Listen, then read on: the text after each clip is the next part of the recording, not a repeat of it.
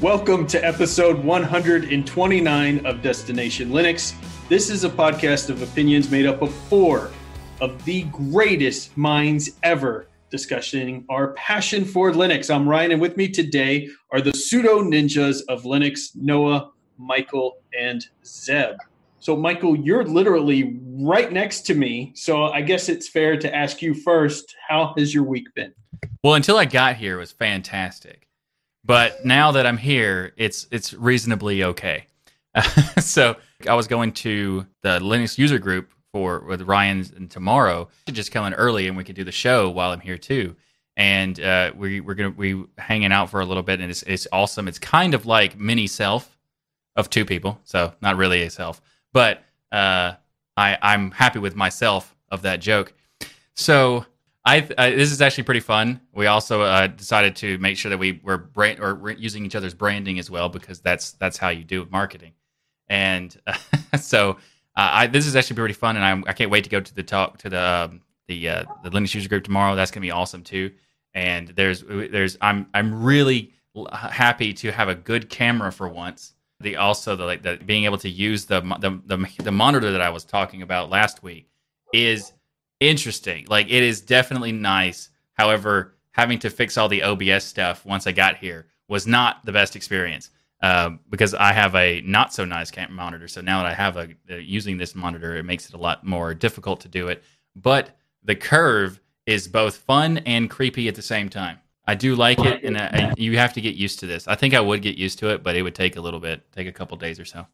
I talk about that in the video, that the curved monitors, at first it looks like warping, and then in a day or two your eyes adjust to the point where you don't see it anymore. And it's not really warping, but there's this slight distortion almost that you feel when you first get it, but then it goes away. And now I can go from a flat monitor and look at that and it looks perfectly normal. But the first time, and it depends on your distance away too, it is a little bit different. But Michael, I wanted to talk about the accommodations that I've made for you at my house. Listen, I spared no expense making sure that you felt comfortable. Maybe tell people about what your first experience was coming into the room that we set aside for you. Well, yeah, it was actually pretty interesting. When I walked in, there was a lot of branding for DasGeek. That was impressive. As a marketer, I appreciate the effort put into that kind of thing. And there was not only was there like signs of like logos and stuff. There was they went to the point of making the bed had sheets that were neon green and black to match DasGeek.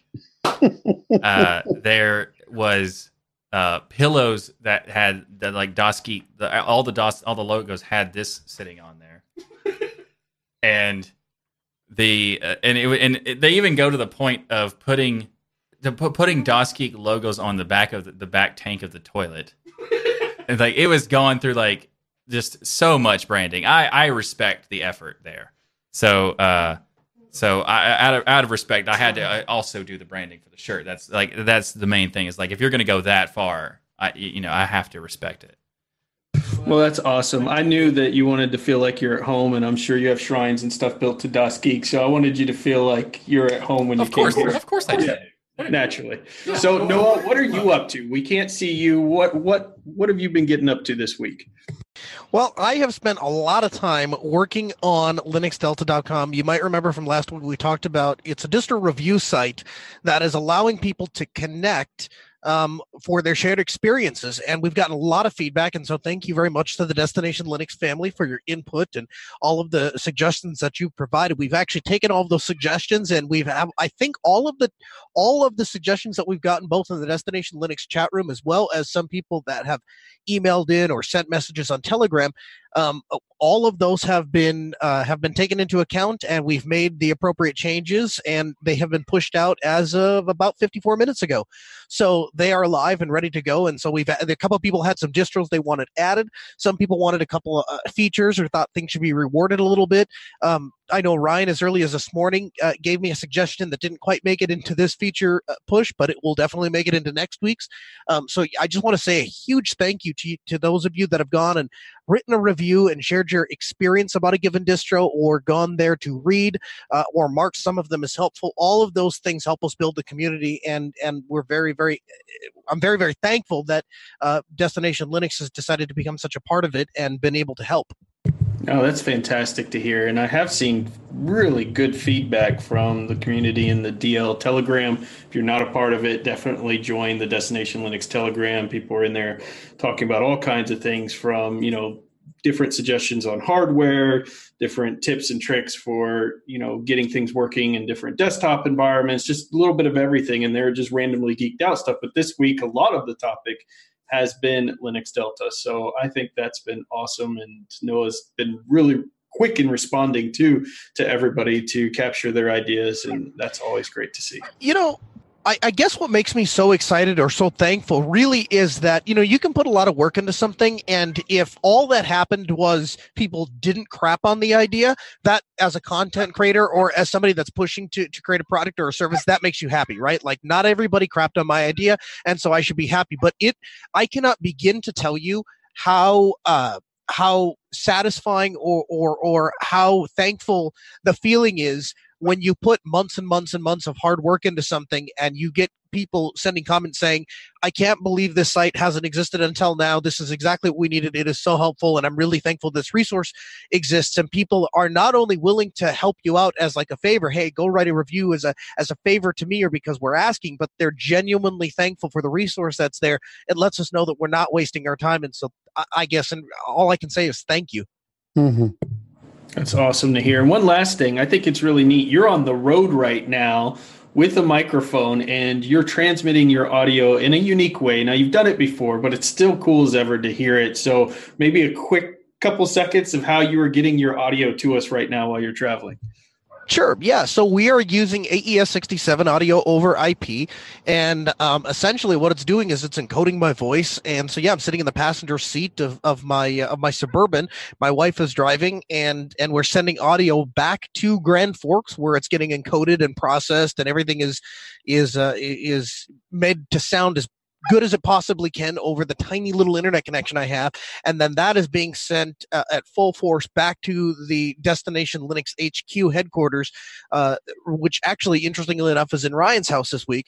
And so what that allows us to do is to take a internet connection that's barely a meg up and a meg down and deliver almost perfect, just under PCM audio, uncompressed PCM audio back to the studio, which is, it's really a clever thing. The only problem is we weren't able to get video to work, so it's unfortunately I have to put up with a static picture of my mug, but that's okay because I'm often looking out in various directions anyway, other than right at the camera where I should be. No, that's awesome. I think that's so cool. And Zeb, how has your week been?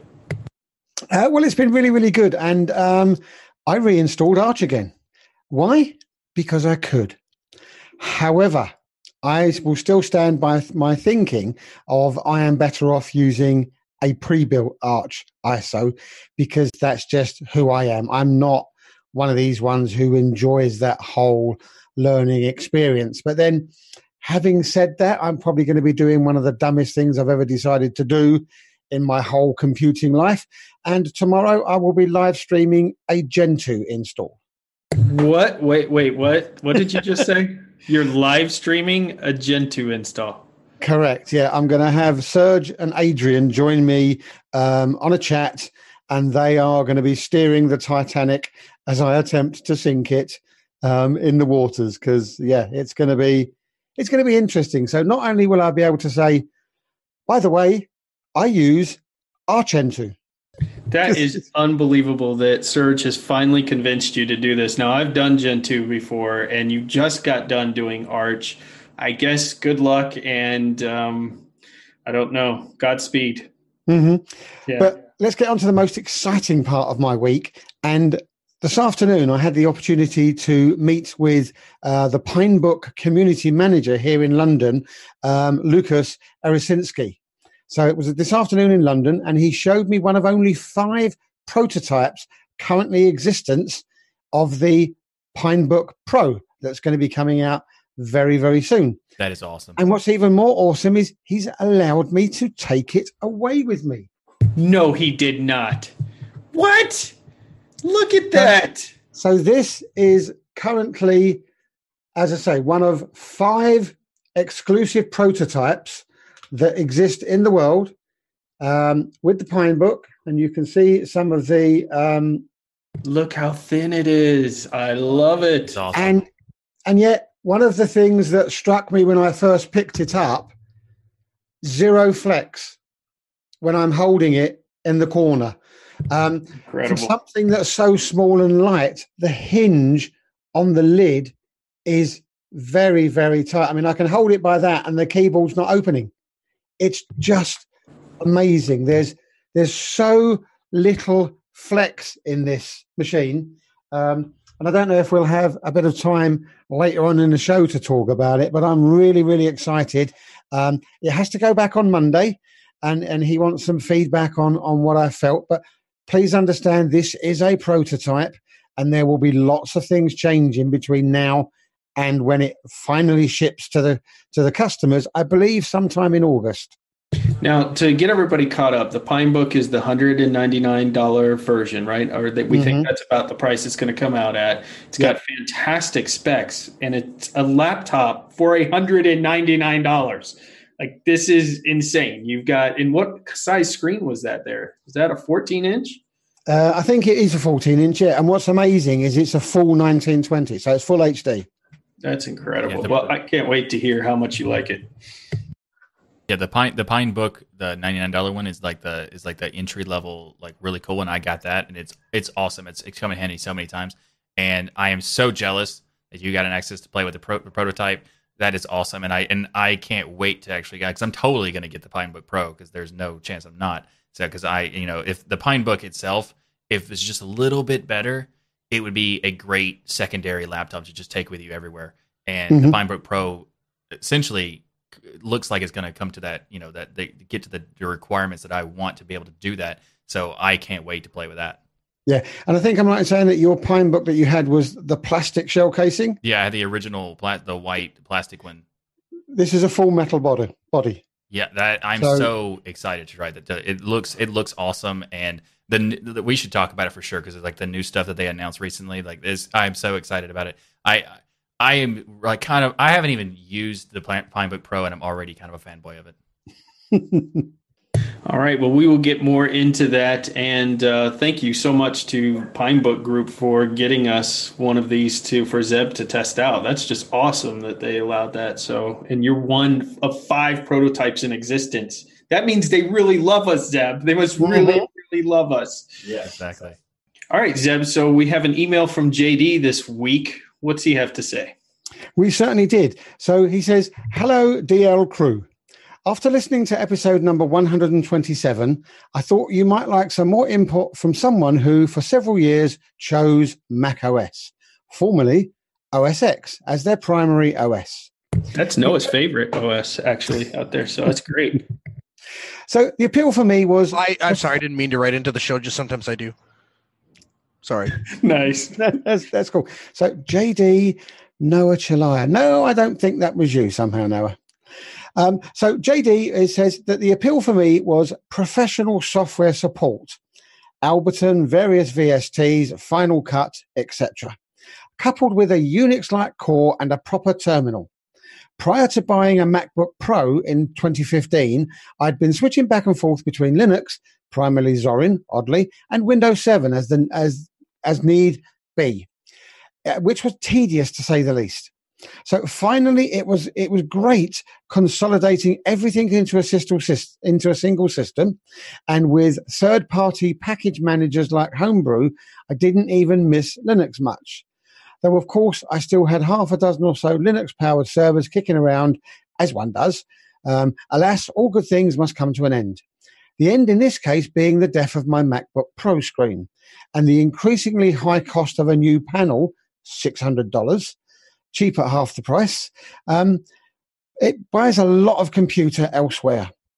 So in a handful of years since 2015, Linux has come quite a ways, and companies like Slimbook and System76 have put out some truly great hardware that run Linux nearly perfectly. My audio interface more or less just works nowadays, though Linux audio, especially for music production, is still a bit of a bind sometimes. Even if all my old plugins don't, I've moved into my hardware-based solutions anyway. Ultimately, I suspect that my screen not broken, I'd still have been using that MacBook Pro, despite my recurrent fits of cognitive dissonance, though I suspect that I wouldn't have bought another one when its more natural end came due to the previously mentioned fits. JD. So it looks like because his MacBook broke, he made that decision to move to Linux. And I think that was the right decision for him, because no doubt $600, he probably bought 3 or 4 really good, what are those laptops that everybody raves about that really work well with Linux? Dell XPS or ThinkPad, X1 That's Carbon. the one, the ThinkPads, yes. Let me ask you guys this, if I may. I mean, I'm the first one to celebrate a new Linux user, so welcome to the family, buddy. But at the same time, do we need to have an honest conversation with ourselves and say, if that's the case, are people choosing Linux because it's better or because it's cheaper? And if the answer is because it's cheaper, that's fine to get us started. But I think as we move forward, I think we've got to acknowledge that maybe there are some shortcomings and we need to address them, because if you have somebody, let's say they're making $300,000 a year, $400,000 a year. Let's say they have a net worth of $4.5 million, something like that. Is that person going to choose Linux because it's better? Or are they going to say, listen, I can afford the $8,000 iMac and the $999 standard, whatever.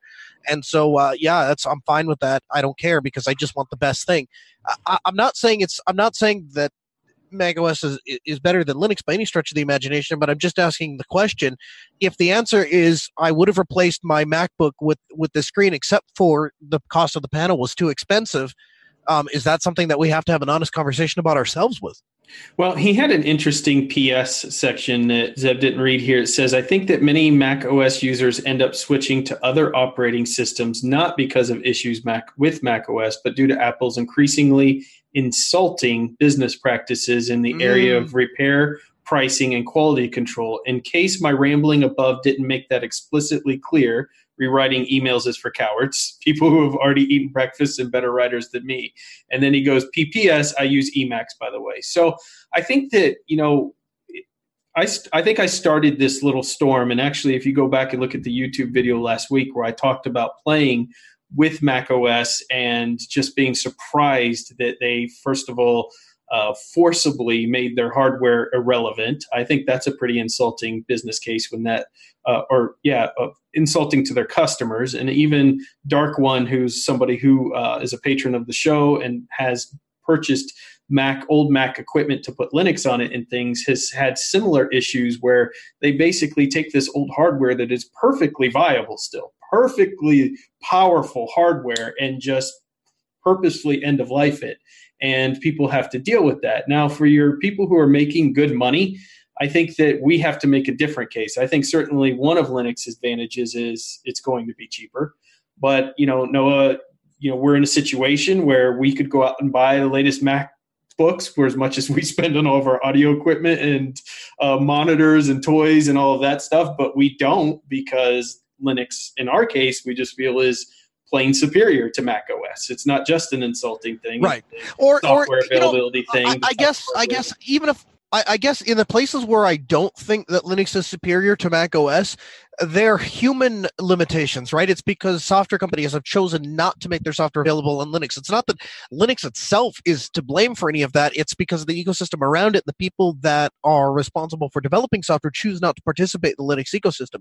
So my rationale, how I answer that question myself anyway, because you're right, I have the spare cash. I could go out, I could replace every computer I own and then some. I could put 2 in this closet just to have spares, that to include their brand new $5,000 cheese grater, right? But the reason I don't is because I think, one, it's a waste of money. And the reason I have the money to spend on it is because I don't waste it on idiotic things like cheese graters for $5,000. But the second part is that I genuinely believe long-term society and users are going to be in a better situation if they choose to stick with a free and open source platform, because that's where I think the future is. And I think every metric we have tells us that's the direction we're skating to include the fact that large companies like Deutsche Bank are choosing to embrace free and open source software and they don't have any allegiance, right? They have massive budgets and very little allegiance, if any, to any particular software platform. They choose it because at the end of the day, it's best. I think it's really interesting, though, that, we've talked about marketing, and I think we need to beat this drum some more, because what I was trying to get across last week, and there were passionate people that said just what you said, Noah, last week in the comment section, saying, but the software that's available for Apple and not available for Linux makes it, superior and that type of thing, which isn't a Linux issue. They just choose not to write software for Linux. It's not like it's not capable of running it, obviously. But it shocks me that this is the company that's almost like the social movement company, the green company that people assign to Apple, right? The college students and everything, that's what they want. That's what they want to move towards. And it shows the lack of marketing in Linux, because what is more of a social movement right now than, say, closing the digital divide, than making software available to everybody regardless of your income? What is more social movement about Mac than that, which is what we have here on Linux? And yet people still associate, when you think of Mac and Apple, with that social movement style issues where they literally do nothing. They're actually causing more garbage and all of these rare resources to be thrown into the garbage, even though they have a recycling plan. I know so many people who just throw their computers, like I said last time, in the trash and or leave them in a closet forever, that go to waste. Whereas this hardware is perfectly viable to still be continued to be used. College students could use it. Other people in other countries could use it. People here could use it. It's just they're basically forcing people through their OS to migrate off. And I hate that our marketing is just so terrible in Linux that nobody thinks about it in that aspect. And that's a major thing that we have to overcome. Okay, so we want to hear from you, our listeners. Send in your favorite Linux software or tips and tricks. We'd love to know what tools make your Linux experience amazing. Is there perhaps a specific Linux topics that you would like us to try and cover? Send your emails to comments@destinationlinux.org. So this episode of Destination Linux is sponsored by our friends DigitalOcean.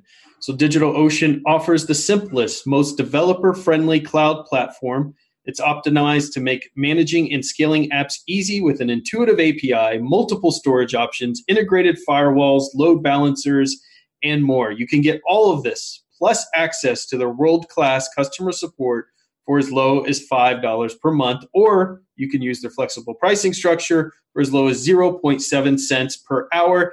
That, my friends, is darn near free. DigitalOcean also has 2,000 cloud-agnostic tutorials, and I love them all, and I'm pretty sure I've used 1,999 of those to help you stay up to date with the latest open-source software, languages, and frameworks. Get started on DigitalOcean for 1 month free with a $50 credit by going to do.co/DL. It's important you add that DL so you know that we sent you there. They know that you came from Destination Linux, so that's do.co/DL, and you can get that $50 credit there as well. And a huge thank you to DigitalOcean for sponsoring this episode. What I also find really amazing about the DigitalOcean side of things is I smile every time somebody talks about it every single week, because you hear about people making offerings and they give you a per hour chance to use it, but nothing is as crazily low as 7 cents per hour. You could have a project that you just need to do for one day. It's 0.7 cents, so it's 0.7 of 1 cent. So that's even crazier. So, you've got a project that you need to do for one day. It's not going to cost you $50 or $60 to rent a server. You're going to get it done for a crazy amount. So whether you need it for a long time or just one specific project, DigitalOcean have got that offering for you. I have to smile every time that's said every week, because you never see offerings that low in the business world. Everybody thinks they only want it for a couple of hours. We'll charge them $4.99. Yep, I love them. All right, Michael. So what do we have in the news this week? So first up this week is Mageia 7 has released. They've been developing this for quite a while. There's a lot of new stuff and new features in this particular version.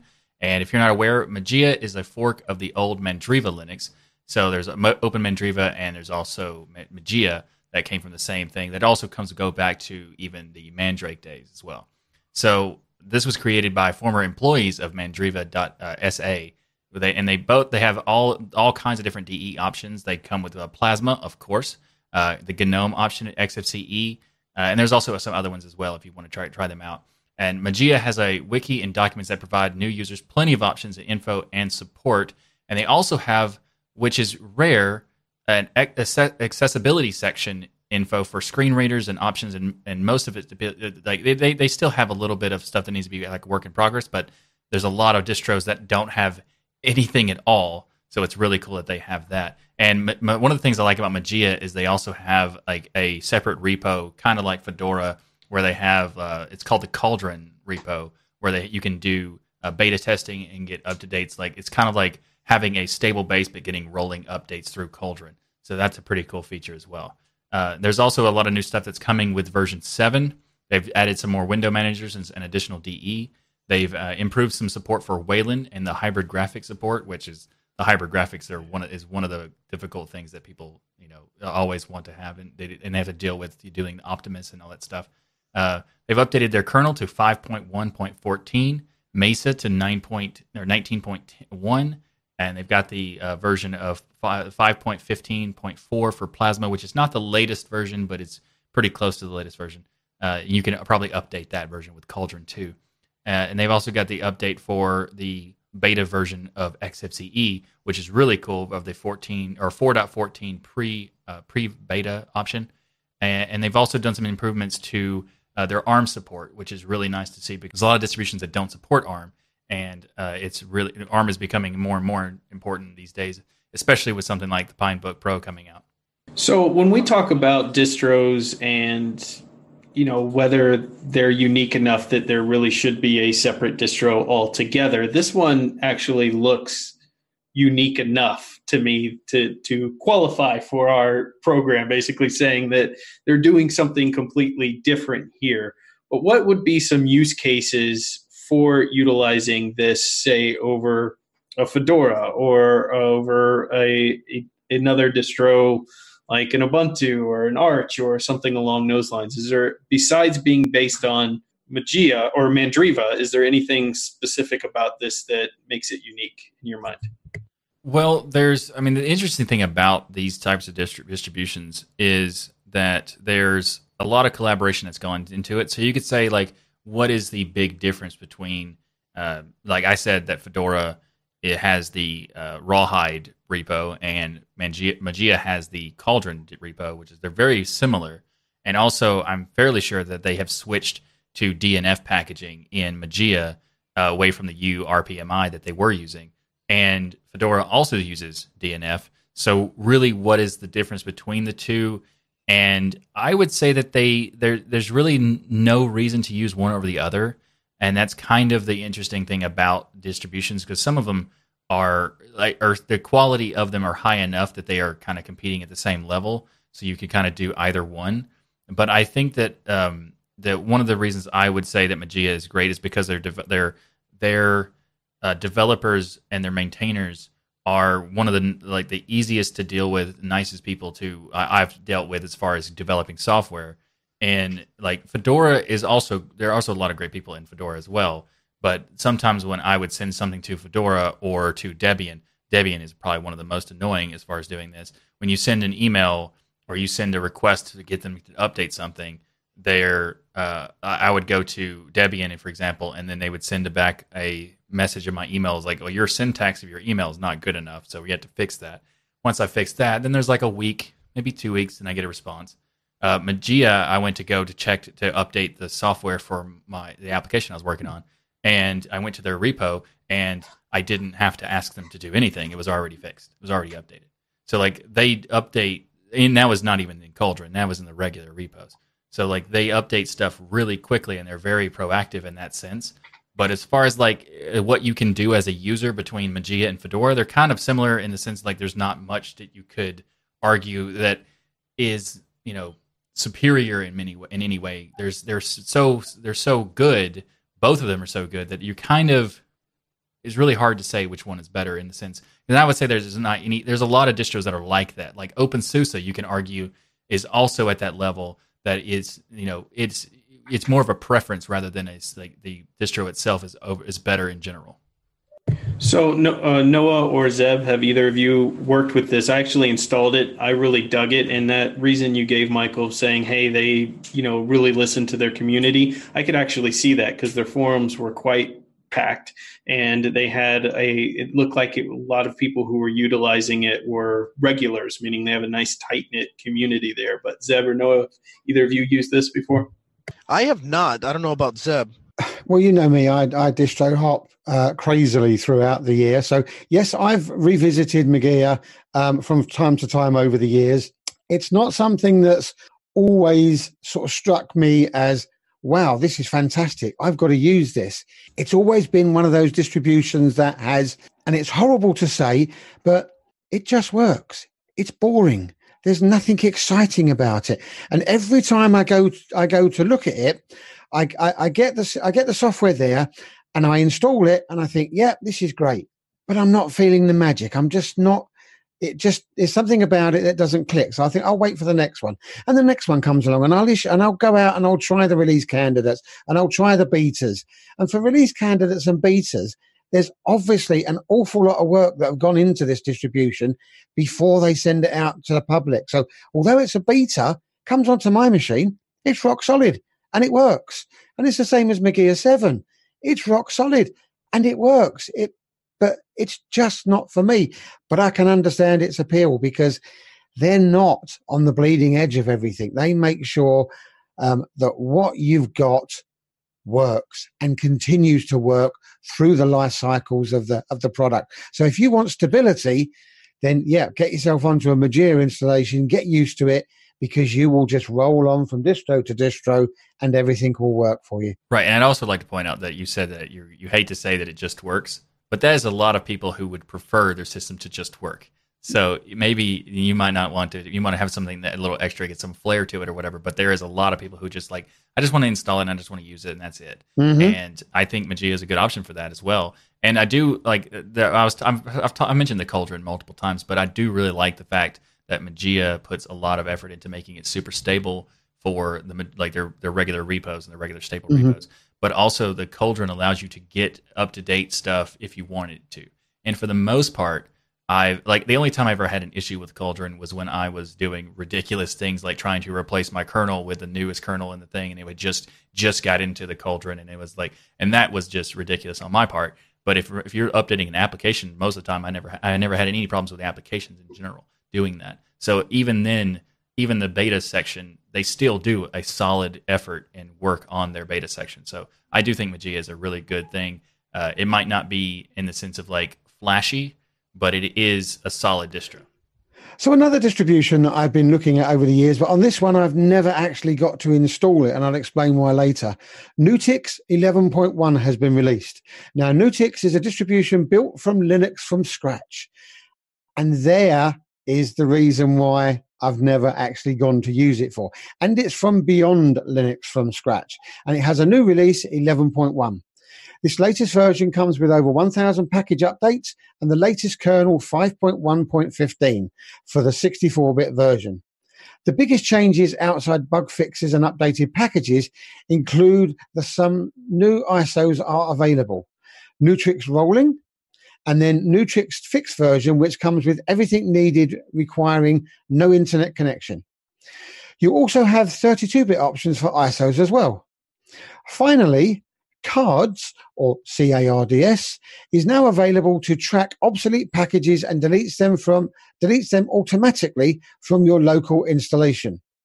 There is no accessibility document that we could find for Nutix. However, this distro can be installed over the top of other distros via a script if anyone wanted to try it.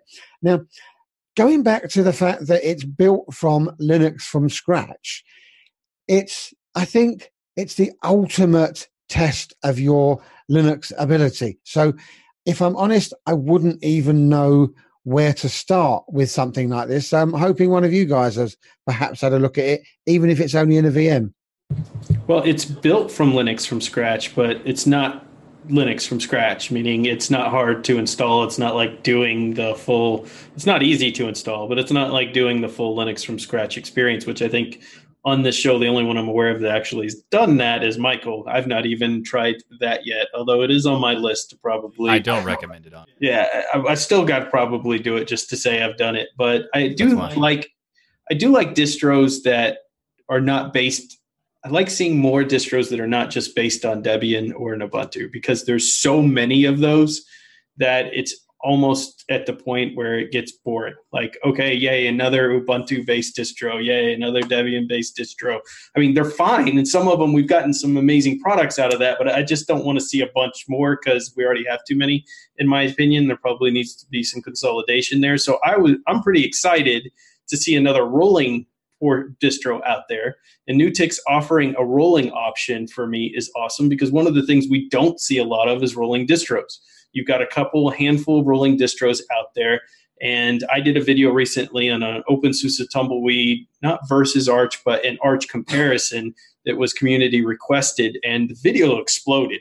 And there is just so many people looking for rolling distros, because so many people coming into Linux have the latest and greatest hardware. They're not running the laptop that's 15 years old anymore. They're bringing in the latest stuff. So I love that Nutix has this rolling edition here, and I'm definitely eager to at least give it a try within a VM to check it out, just because it's another one out there that, like a Solus, that I can go out and recommend for people to try. But the thing that holds me back is the script install portion of it that they have here.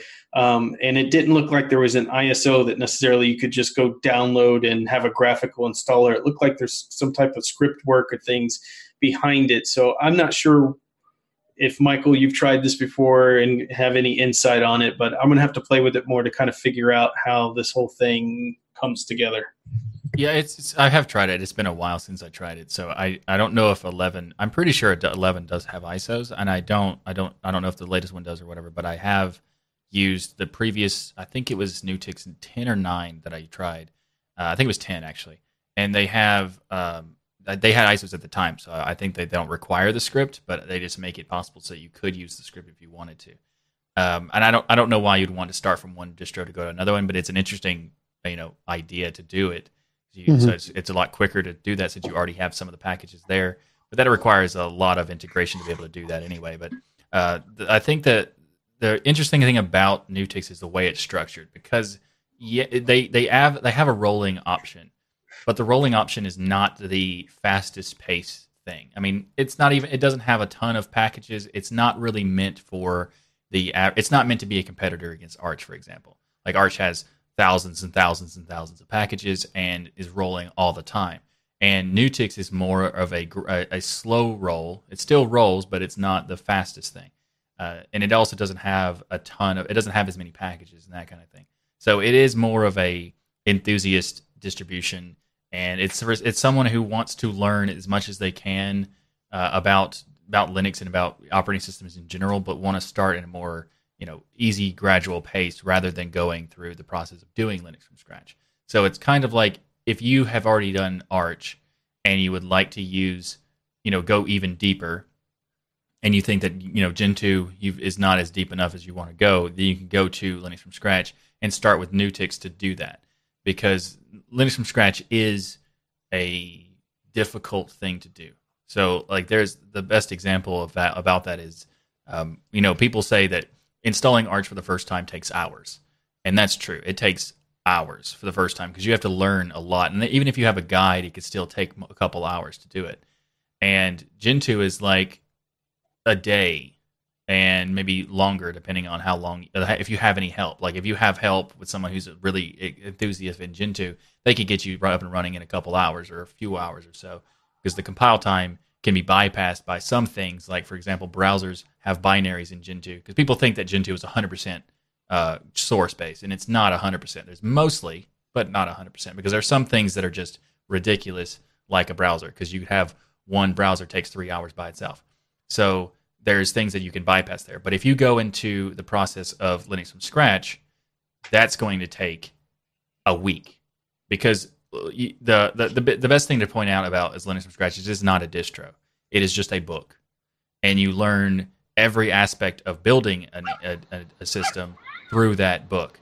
So it's not even close to say that it's basically the most hardcore you can is going through Linux from scratch. And Nutix gives you an easier way. I would add to that, Michael. That the difference between Linux from scratch and Gentoo, for example, I think Linux from scratch is really designed to be more of a teaching tool or something like that, whereas Gentoo, there are people that are using it inside of data centers, and Google is using it, and obviously Chrome OS is based off of it, and those kinds of things. I think they're not to say that nobody ever uses something like, never builds a distro from scratch for the purpose of commercial enterprise, but I think that the vast majority of people that I've run into, those that advocate from things like Linux from scratch, really designed more to teach you about Linux and not so much about actually using it in production, whereas Gentoo is absolutely designed to be a production distro. I think that's a great point. I mean, yes, Gentoo is definitely usable in the sense, like, it takes a long time to set it up for the first time, but once you get that done and once you get used to doing it, you can streamline it much faster. Whereas Linux from scratch will always take a very long time, even once you get used to it, because of how much effort is involved in doing it. And I do think that it's definitely the best way to learn how the system works and how all that stuff. But you can learn. I wouldn't say anybody who wants to learn that stuff probably shouldn't start with Linux from scratch anyway. So Nutix is an option that could allow you to get started with how the structure works. And there are some things that are in Nutix that are custom to Nutix, like the card system, it's nothing to do with Linux from scratch. But there's a lot. It's a nice way of giving a gradual structure. So I think that if someone wanted to learn, like the fundamental structure of how the operating system works and how the kernel, all the stuff goes together, I would say start with another distribution. Start with Arch, then go to Gentoo, then maybe go to Linux from scratch. I mean, that's what I did, and I think that if you went straight from Linux from scratch, it would be a massive mountain to climb. And I think it'd be better to just go through the process of gradually getting to that point, because it's going to be the most difficult thing to do. But it is worth doing once, just to say you did, and then never do it again. So, Zeb, it looks like you're doing Gentoo on a live stream this week, and next you'll do Linux from scratch on a live stream, and we cannot wait for that to begin. It's going to be fantastic. All right, so Google's Summer of Code has kicked off, and there are always some great projects that come from these events. One project that's being worked on by FaradB is a KDE ISO image writer for Windows to help with KDE Neon installs. So Farad will be using a tool called Craft, which is a cross-platform build system, so we can capture all the dependencies that are required to make this happen. And the idea is to take the KDE image writer that's available now for Linux and port it to Windows so that users who are on Windows now have an easier and reliable tool to make bootable Linux ISOs so that they can quit being filthy dual booters and come to Linux full time. So one of the advantages of being a Qt-based application is the ability for them to be cross-platform. So that is one of the things that Michael will talk about all the time, literally talk your ear off about, of the advantages. And so this makes it a very great summer project to port over. And the reality is a lot of these ISO writers, from the time I started 4 years ago to now, I had moved to different ISO writers because the reliability seems to always be going in and out, meaning even like Etcher, where Etcher to me was I finally found the greatest ISO writer that always worked, and then it got bought out or something, and then ads started appearing, and it turned to absolute junk. So I'm very happy to see that KDE is working on an image writer that will work both on the Linux side, and then when they get into Linux and they want to distro hop or whatever, maybe make an image for their other computer, they can do that with a familiar tool that will work across all platforms. Yeah, I think that this is fantastic because the Google Summer of Code is basically the only thing that Google does good, where they actually help people make code. And this is a great project to do this because the KDE image writer is a clean style writer that just gets the job done, and it doesn't do like a lot of extra fluff. Like it doesn't have Electron, for example, like Etcher. And I think Etcher, like it was an interesting situation. Like you said, they were bought out by the Balena company or something, and it went from being like something that was always reliable to the last 3 or 4 times I've tried it, it just failed and I gave up. And then I go and get the KDE writer or another writer, because there's other writers that do it well too, but they don't work on Windows, and I don't need to have those. But it's great that making it options for Windows users so they can quickly find a solution to easily get into it. Because right now, I think the only reliable option for Windows is Rufus, and Rufus is actually kind of complicated because it doesn't really tell you like what you need to do. It asks you a bunch of questions that you might not understand. And the KDE image writer is more streamlined in that structure. So I think that this is awesome that they're doing it, and I think that this is, and especially because it's Qt based. I'll be the voice of dissent. What's wrong with Rufus? We've got all these guides that are out there that are referencing Rufus. We have everybody that's out there that is on the Windows world that's coming over, all of the support groups and stuff. They're all based around Rufus. Do we need another ISO writer on Windows? I mean, we've got Etcher, which is cross-platform already, but I feel like if you want to write an ISO file on Windows, Rufus is kind of the gold standard. Is there a reason that we got to replace it? Well, I mean, is there a reason? No. Other than the fact that it's kind of complicated, because yes, there's tutorials of how to do it, but it's not straightforward when you first started using Rufus. I've actually talked about to people on forums and in chat rooms when they were asking me what to use. And when as soon as Etcher started becoming a headache, I stopped talking about Etcher and I started mentioning Rufus because it was basically the only option. And I'd have multiple questions of people asking me, what does this mean? What kind of partitioning thing are they talking about? What is this file system thing they're asking me? Like there's issues in Rufus that it's not necessarily meant for people who are brand new to doing this, and even with tutorials, they're still going to have questions because not all tutorials are going to cover everything, and even when they do, it's still a complicated topic anyway. So it's kind of an issue of if we have something that's just simple to use, that's a better approach, and that's what Etcher was until it started being weird and started having headaches and weird failures, randomly. So I like the fact that Etcher was a simple process where it was just like a 1, 2, 3, and now Rufus adds like 15 more processes. So I do think that there is absolutely a position where an image writer or an ISO writer is set that Windows would have that is a better streamlined approach, because Linux has multiple image writers that are streamlined approaches. They're just not available on Windows, so you can't really suggest it to people who are trying to switch. Like, for example, OpenSUSE makes their own image writer. It's a very, very simple approach. It's a quick, streamlined approach. Same thing with Mint's image writer. There's multiple examples of this that are simple, but none of those work on Windows. And the only option right now is Rufus. And I think having a streamlined approach is definitely a benefit.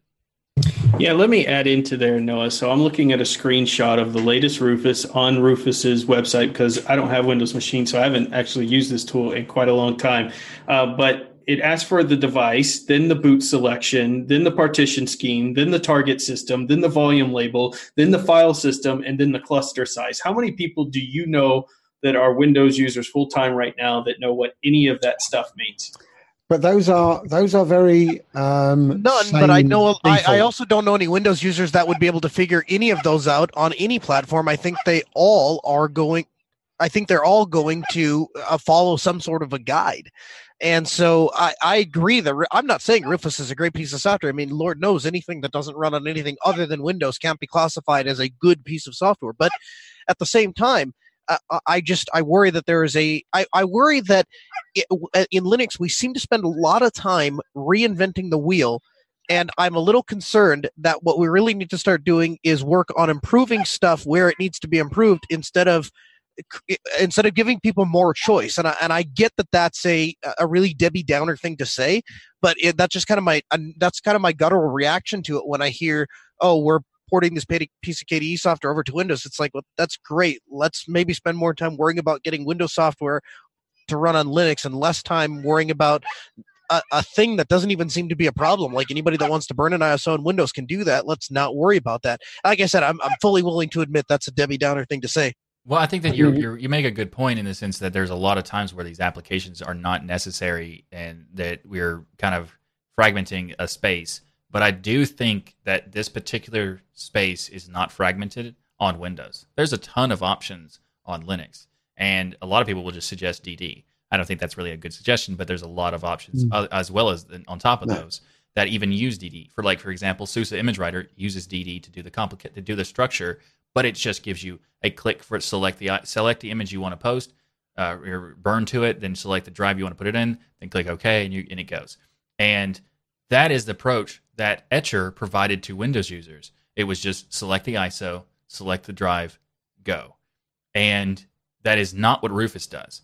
And even if there's a guide, they go into it and go, oh, I have to figure out what all this means. This is so complicated. I'm not going to even use Linux. It's too complicated. Even just getting the thing to download to set up to the drive is so complicated. Why would I even bother trying to use Linux? And I think that's what most people are going to go to, of saying that just to even get to the chance to try it, I have to go through this huge loops and try to go to a guide. I have to go to YouTube and try to figure out what all these things mean, versus KDE Image Writer, which is so much simpler, and I'm pretty sure is in the same vein as SUSE, just doing like the 1-2 go. And I think that is a much better approach and is very beneficial to Windows users. I think all that Rufus need to do is just change their front end, because as a basic user, all you need to do is download it, run it, click on select, pick your ISO and click burn. You don't have to mess with any of the other options because they are there and they work. I think the mistake they've made is they've left all of those available for people who want to tinker and get the ultimate copy of their distribution for whatever reason. But if you simply download it, and you can even download a version that's portable, you don't have to install it on your machine. So download it, click it, pick the ISO, click start, it's literally one of those things where you can go, okay, and at the end of it comes out a working ISO. So yeah, simplify the front end, and if they had advanced and all of those options appeared, I think you would have that simple interface that makes Etcher so easy to use. That is a good point, and I think that there's actually an issue of the question of why are we doing this extra effort. I've seen people on the forums talking to Rufus and Roofing's team and asking them to do stuff like that, and they just don't think that it's necessary to do. And that because they're not really even doing it for the purpose of what we want to use it for. They make it possible to burn Windows stuff with it too, and it's not necessarily specifically for getting to Linux. And I think that that's why they have all these different options, because they allow you to do all these different things that they're maybe the other things might need. So I think that this is an issue of, if Rufus was to do exactly what you're saying, doing a simplified version, there wouldn't be a need for another version or another option. But at the moment, because they don't have that simplified option, it will confuse people. Even if they don't need to change anything, they'll just be confused by what any of it means, and maybe be deterred for even trying Linux if we promote it. So Whonix 15 has been released. Whonix is an OS focused on security and privacy using the Tor network and a heavily configured Debian base. The Tor network is used for the desktop side security and not just for browsing in Whonix. So version 15 comes with the following updates. It's a port to Debian Buster, more kernel hardening, blacklisting of uncommon network protocols, system D-unit sandboxing, updated software and packages, usability, and bug fixes. Whonix is a great tool to have for when privacy and security are of the utmost importance for you. This latest release and the roadmap for Whonix 16 are available now for you to go check out. Now, one of the things we're trying to do is add accessibility information into every distro here. Whonix, I could not find any accessibility information for this other than they had one section that talked about how to turn on an on-screen keyboard. So definitely, though, I noticed on their site that they were asking for help in the documentation section. So if that's something that you could help out with, then definitely you may want to go check it out. But Whonix is really neat because of the fact that it is using the Tor network, not just from a browser standpoint, which any distro can do, but for your whole entire distro. So anything that's reaching out, calling to the network from your PC is going to go through Tor and provide some, anonymous screening for it. But of course, they even talk about in their documentation that just because it runs on Tor network, there are things like middleman attacks, etc., that you could still face issues with. So it's not completely, doesn't mean you could go do something illegal and expect to get away with it and you'll never get caught, but it is meant to keep companies from being able to basically easily get your information, spy on you, that type of stuff.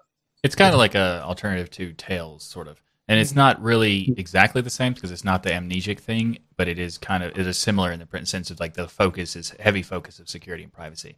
And I think that Whonix has a lot of potential for people who are, if they have the high importance of privacy and security. I think Whonix is a decent option for that. There's a lot of benefits to it, and I do like the fact that they have Tor built into the whole thing, and they have the sandboxing with systemd and all that other stuff. It is definitely really cool, and they also do the extra hardening from the kernel. That is, a lot of stuff that you would like. A lot of people want to do for their stuff anyway, but don't know how to do, and they do it all for you.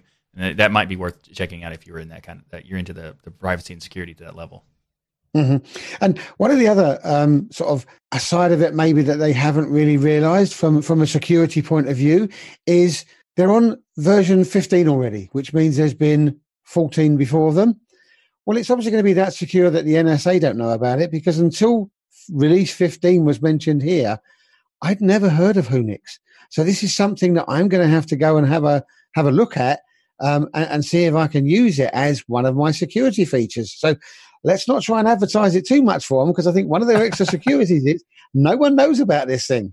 Well, unless I'm the only one out of the four who's never heard of it before. Well, I'm not sure if everybody. I've never actually fully used it, but I have checked it out a couple times in a VM just to see how they have structured it. I agree that there are some benefits to having unknown things, as in people might not be paying attention to it if you're security focused. However, thankfully they don't agree that security through obscurity, that concept, because they put a lot of effort into their security features. So I think it might be okay anyway. Mm-hmm. So Whonix is one of, and Tails were two of the distros that were recommended to me that eventually led me into Linux, because when I was talking about privacy and security, way before I did 30 Days of Linux on the YouTube channel, way before I'd ever found Linux, that was what people were coming into comments saying, hey, check these things out, and that led me down the line. So I will forever have a soft spot in my heart for these two projects. Yeah, definitely. So we got an update on the Raspberry Pi 4, and this is a really cool update. It appears that there's a firmware fix for that's now available for that reduces the heat issues and maintains the same speeds that they were having. So this is a lot of, like we talked about this last week about how there was an issue with the Raspberry Pi that Zabbix experienced when it got really hot. And then we also talked, we went on later when China reviewed it, and there's a lot of reports of this issue, that there is a lot of heat issues that they were having. And it's great that they have now fixed this, because there's one of the biggest issues that people had is if it's going to overheat to that point, it can't be the project for kids that it was meant to be originally. And that is a great point. And they fixed this, so this is awesome that they're doing it. And on top of that, they're also doing some upgrade. We're getting you some more up-to-date news about what you can put on the Pi, because Raspbian is not really the best experience for the Pi. It's the standard thing that they come with, but it's not really the best experience. But thankfully, Martin Wimpress, who's a friend of the show, and he's not supposed to be mentioned on this show. I'm sorry. I apologize. I'll edit it in post. I won't do that. And anyway, so we talked about that, and then we got some Ubuntu Mate support now for the Raspberry Pi 4, which is fantastic. Especially because one of the things I've seen in the past that people had with a Pi when they used Ubuntu Mate is they thought that the 1 gig of RAM is not enough, and it still worked well with Ubuntu Mate. But I agree that having options for 4 gigs of RAM makes this a very viable option of being combined with Ubuntu Mate. 4 gigs of RAM, the Pi, and having the HDMI and the USB 3 and the gigabit. I am now even more excited than I previously was, especially because they fixed the heat issues. Is there another distro, Michael, that you recommend? So let's put Ubuntu Mate on the table for a second. It's frustrating to me that the distro that they choose to ship with the Raspberry Pi is not a particularly great distro for anything, really. It's not particularly great for embedded systems, not particularly great to get people introduced into computing. It's not particularly great for people to learn about Linux. It's not particularly great for development. There's really nothing that, you notice nobody uses Raspbian for anything else other than to install on a Pi. It's not, there's not a push to port it to x86, none of that. And I guess my question is, what would you recommend for a desktop distribution to run on a Pi? I know I've searched for that myself, and the Pi is kind of a weird hardware thing to begin with, but what do you recommend for people? Arch, and Arch. But actually, I love Raspbian for its lightness, but you're correct. Outside of the Pi or other ARM devices, there's not a whole lot of purpose to it. I think Ubuntu Mate, and if you think about the prior Raspberry Pis, that was a necessary thing to have a very light distro. Although Ubuntu Mate did run on the 3, there were at times where you would come across stuttering and different things like that because the 3 just didn't have the power. Now, Martin did an amazing job.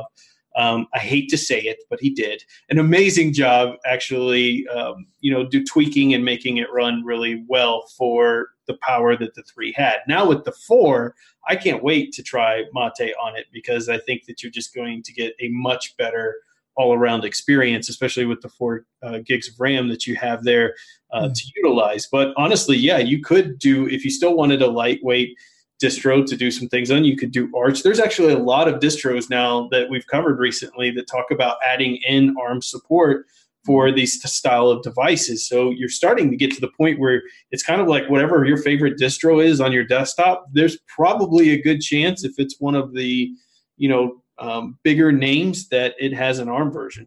Yeah, that's true. I think that there's a lot of benefits to using Ubuntu Mate with this newest version because of Mate is not meant. It originally was meant to be like a successor to GNOME 2 and continuing that process.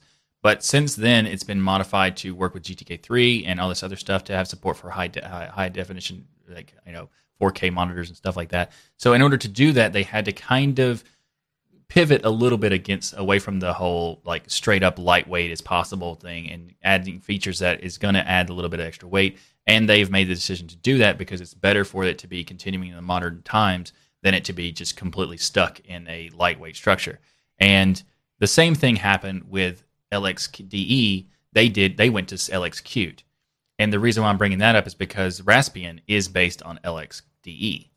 And they have this really old approach to what they're offering by default because it's the lightest they could possibly get. And in some cases, I would agree that the 1 gigabyte version should come with that. But I think that the thing that I don't like about their implementation is because they created their own DE based on the LXDE system. They call it Pixel, I think. And really all it does is just kind of add some styling to it, some icon changes and that kind of thing. And it's not really that much of an improvement either. So I would say that what would I suggest as far as like going back to Noah's question? I would say that there's 3 options. One is actually going to be Arch. Arch Linux ARM is a separate project from the Arch Linux group, and it's also known as Alarm, which is a fun acronym. But there's also 2 others that I would suggest, and that is one is Ubuntu Mate. It works fantastic, especially with a 4 gig one.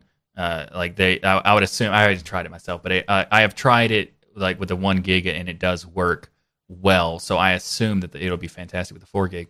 But the other option I would suggest is Fedora ARM, which is a very solid approach because I've used that on even really old versions of the Pi, even like before the B Plus came out with the first models Bs. Fedora ARM worked very well on that.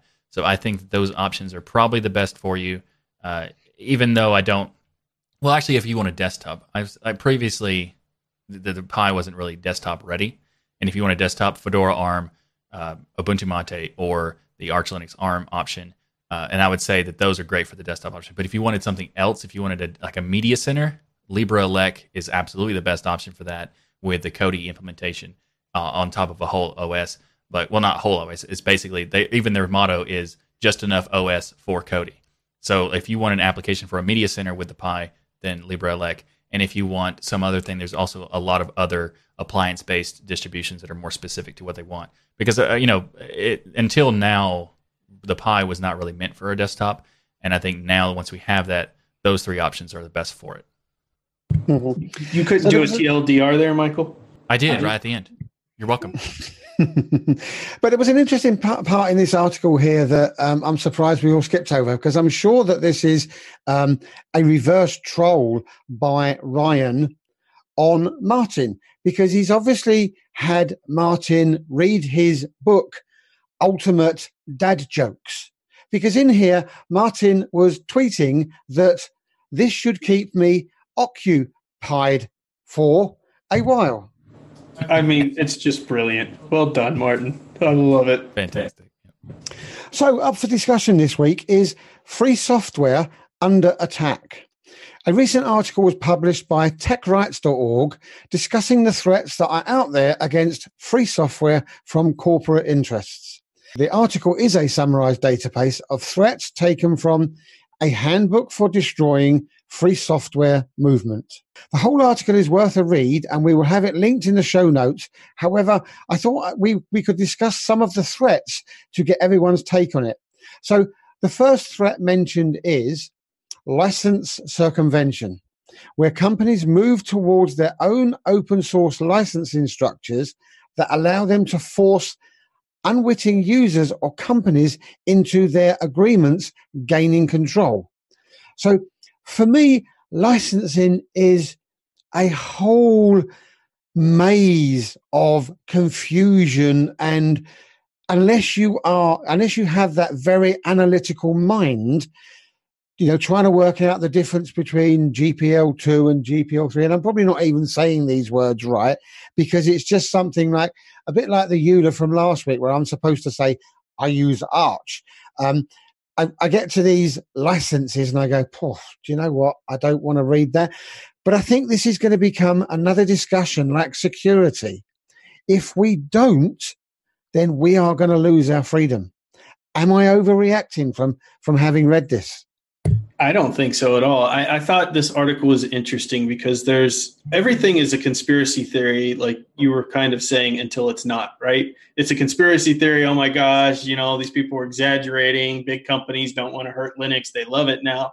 And then all of a sudden, as we all slowly get cooked, maybe we should have paid more attention, but it's too late. So you never know. So I don't necessarily put all my weight behind everything said in here, but I also don't ignore it. It's something that I listen to. I file back. I think about, how do we tackle these style of issues so that we don't end up being just a, toy for corporations to play with, because licensing has been a big concern. And there are a lot of companies, not a lot, but there have been a couple of companies who have reversed being free and open source and gone to different structures of licensing their software instead.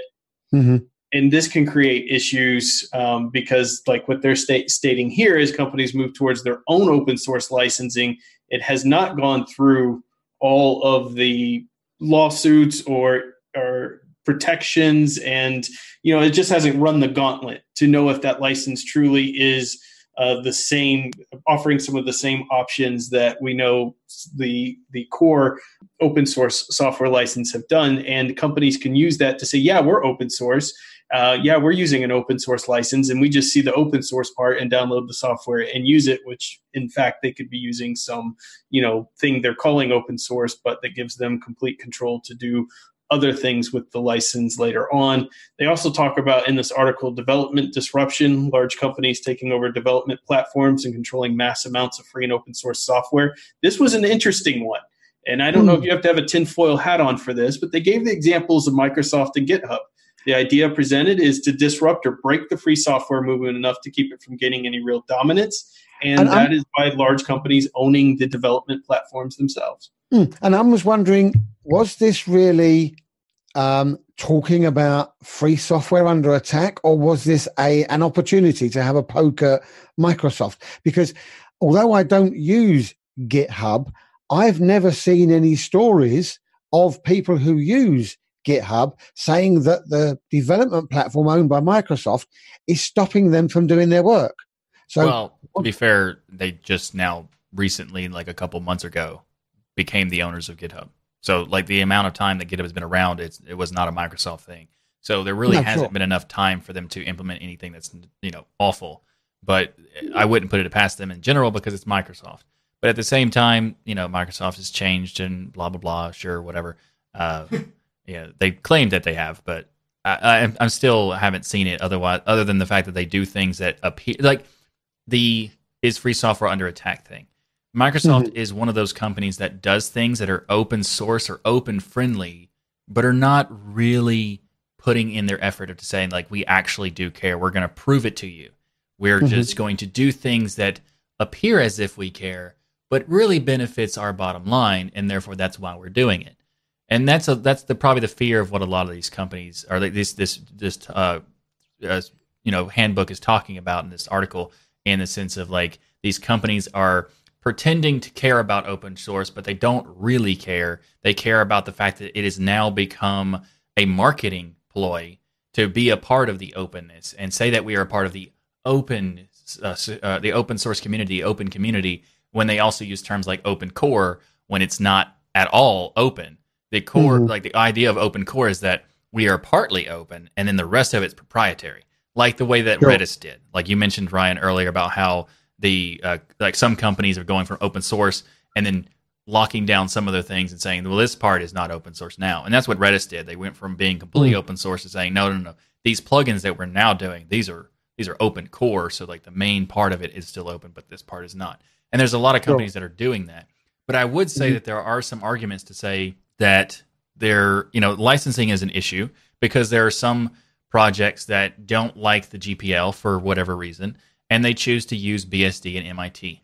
Now, one of those things is, BSD is a great example of something using a license that is, like FreeBSD uses the BSD license naturally, but the BSD license is so open and it's less restrictive than the GPL, which can be a good thing and can also be a bad thing. So, for example, there are things that take existing projects and relicense them and change the branding and do all these things and then create their own software, but really they have their fundamental roots in that project that was originally open. And the biggest example of that is macOS, because macOS was originally based on FreeBSD. So without the BSD license being as open as it is, they wouldn't have been able to use the FreeBSD platform to build their now macOS that is not even close to BSD in terms of usage. There's a lot of things like that. I guess I would say this. I am a little concerned, and here's why. So to Michael's point, these software companies, if they want to do something, first give something back that doesn't cause you to make any more money and doesn't benefit you, and then we will start to believe you when you say that you want to be part of the open source. Give something up first, and then worry about taking in the reward. These companies are doing it backwards. They want the reward for being open, and they've not really demonstrated any real value in the open source world. And that's true for Microsoft as it is for Apple. Yeah, Absolutely. I think that's a really good point. And I wanted to talk about the attack vector here being Microsoft and GitHub, because, again, this is not a tinfoil hat moment. This isn't a beat up on Microsoft moment, but think about it from this perspective. If your biggest competition in the cloud, which is what Microsoft wants to be, is Linux, and now you love Linux, and then you buy the platform where everybody puts their open source software on, and now as you're building your other platforms to compete against it, you get to watch all of the code and the development cycles and every enhancement and change and update that's rolling into every single project that's a potential competition to your projects. It kind of creates an unfair advantage in a way, right? I mean, if you have your project on GitHub, there's some competition there to say, okay, well, we could pull that piece and put that in Azure to make Azure better. Ooh, that's good code. We can take that piece and put that in Azure because it's all open source, right? So there is some interesting attack advantages that this could give a company, not saying they would do that, having purchased GitHub. They also talked about design attacks in this article, and I highly recommend everyone go out there and read it, even if you're like, no way, Microsoft and everybody's great. There's nothing to fear. At least put it in the back of your mind to see what things other people are cooking up as possible attacks on open source. But design attack is putting software into the hardware that is not open source and not easy to remove, circumventing privacy and security. So what they're talking about here is all of this hardware that's been attacked recently that has software inside of it running other OSs and things like that, but it's in the hardware itself. So it's not like you can just get, like with a laptop, you go and it has Windows and you're like, well, that's not very secure or private. I don't like that. I'll remove it. but that's hard to do with things that are written inside the hardware itself, where you can't go in there like the processor, for instance, and just wipe the operating system that Intel has placed in that has now created so many attack vectors. They also talked about, and I wanted to cover this one specifically, and there's many more, journalistic hostages. That's using the power and influence of large companies to pressure large journalistic platforms to drop negative articles, press, or opinions. And clearly we don't have that problem on Destination Linux because we've been negative a lot lately. But it is interesting to think that, yeah, you know, a big company like Microsoft could come in, sponsor a big media outlet for Linux. And I guess let's use somebody else besides Microsoft this time.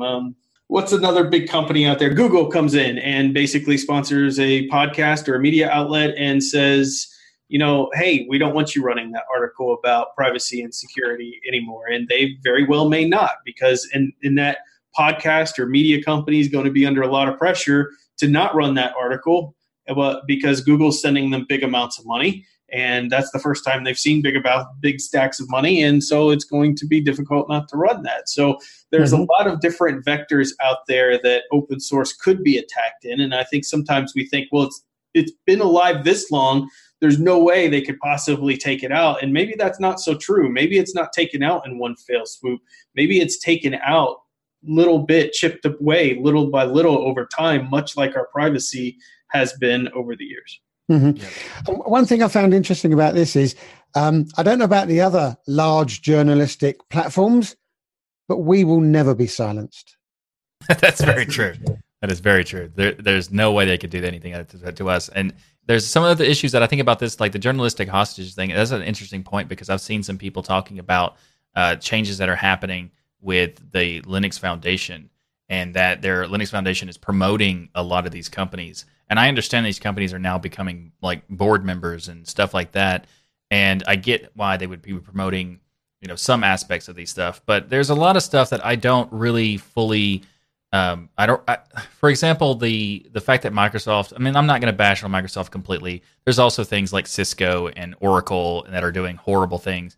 And even Amazon is doing things that are against open source in some ways. Like we'll just go through Amazon, for example. There's times where they were using these different pieces of software, and then they would fork it, and then get more people to use their forked version because it's on AWS, and then people would just skip using the original one, because then why would they bother when Amazon's keeping up to date and all that stuff?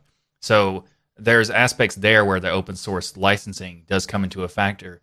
Of, you know, they can just fork it and pretend that they made it completely and never give anything back to the original development, depending on what license it is, which gives power back to another argument of giving power back to the argument of GPL, because the GPL does have a restriction that if you use anything GPL'd, you have to release it as GPL'd, whereas these other licenses like BSD and MIT don't require you to do that. Mm-hmm. And having that restriction, it does deter them from using the open source in some of these projects, but it also means that if someone does want to use those projects, they have to abide by the legit reason of open source, and that is actually contributing to the community and contributing to the project that they're using. And that is another reason why I do like the GPL. So there's different aspects to the openness, and how some companies are doing it for marketing play, some things are doing it for getting code. I don't think that Microsoft necessarily got GitHub for that purpose, because still the licensing applies. If someone if they look at code in GitHub and they see it quickly, it doesn't really matter if that code is GPL'd, because they can get sued. And you know, there's a lot of different companies like the EFF will, and the FSF will also go into the thing, and also the Software Conservancy will stop companies and trying to use the GPL against the terms of the GPL. So there's a lot of effort there that we know that people have done it, because the GPL is going to the court multiple times. Every time it comes up, the companies will just kind of back out, because we don't want a verdict to say that the GPL is stable and solid. And so we're just going to drop the suit or drop using their software. So it has gone to court, but never fully to the level of like we want it to be.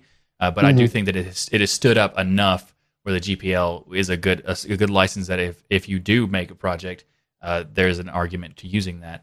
But I think that Microsoft is not necessarily using GitHub for that purpose yet, but it's Microsoft, so they might. And I think that the biggest issue here is that these companies who are essentially using open source as a marketing ploy, or I like this phrase that I recently heard called open washing, where they're just pretending to be open when they're really not.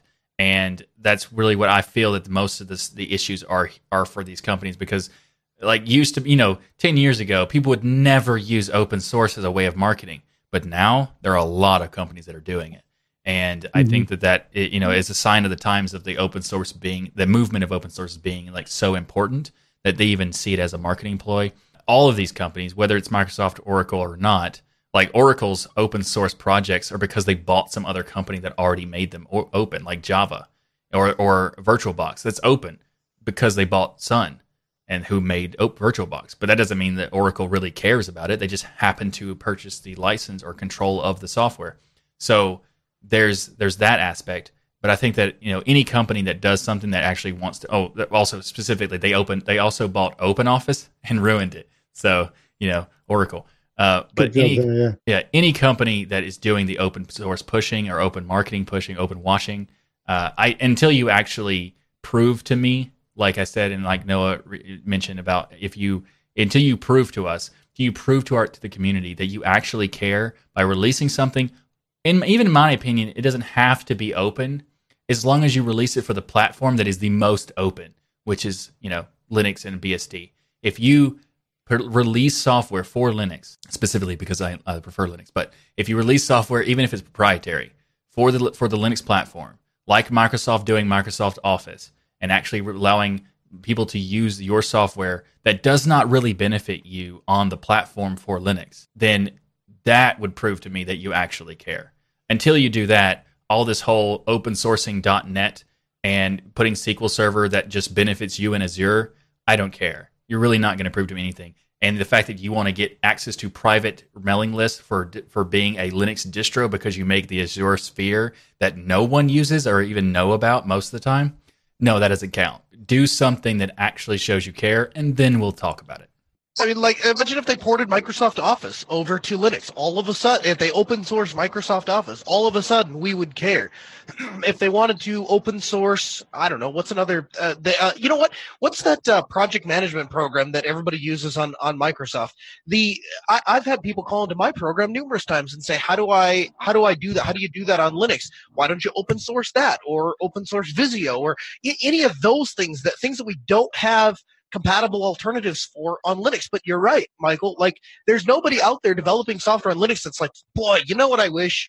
I wish I had Visual Studio. That's the thing I need. I wish I could write Visual Basic on Linux, and then my software development would be complete. Like, there's nobody like that. Yeah, and just so that you understand that project product that you couldn't remember is because it's MS Project. That is the name of it. That's great. That's a very clever name. Very clever name. Good job, Mike. They worked really hard on that one.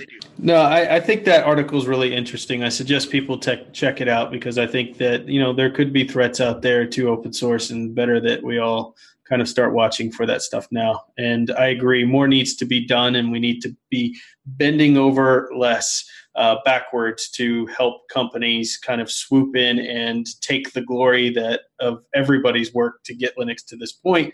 And that's what's happening. A lot of these companies are now swooping in last minute, like, oh, there's money to be made here and we can use people's code for free. And like I've said many times, somehow all of the big partners in Linux are like, sure, Microsoft, you want in? How can we help make it perfect for you?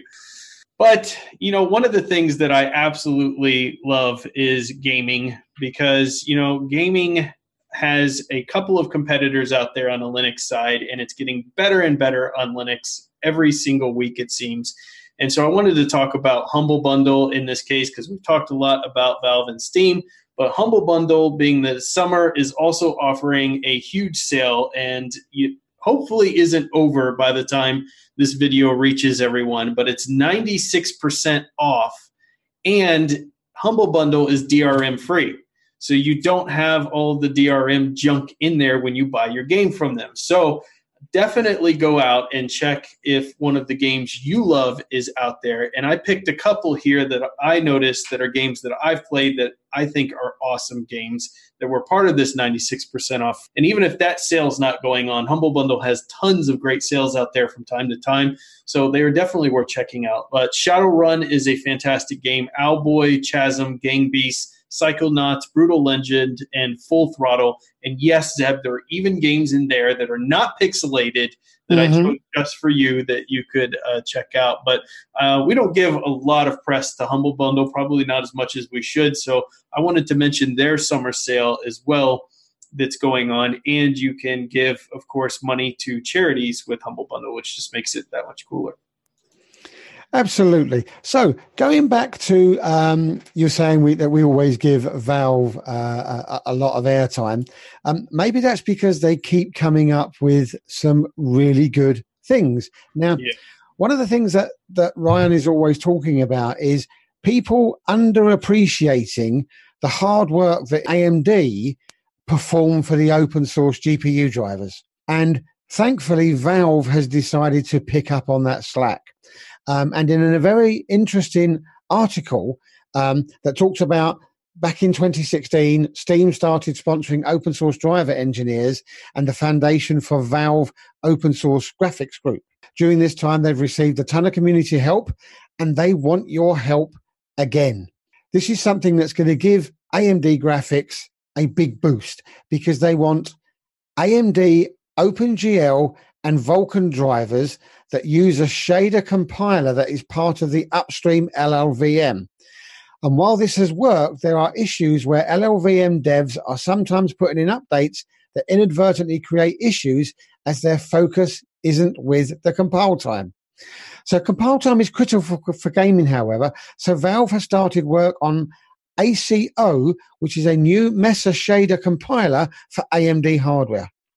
In testing, they show the compile times cut nearly in half. They also think they've only just scratched the surface of this new compiler.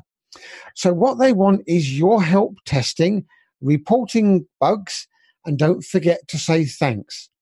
And it's also worth mentioning lots of really nice comments on the Steam posting thanking Valve. So Ryan will know much more about this than myself because I'm a Team Green and Ryan's a Team Red.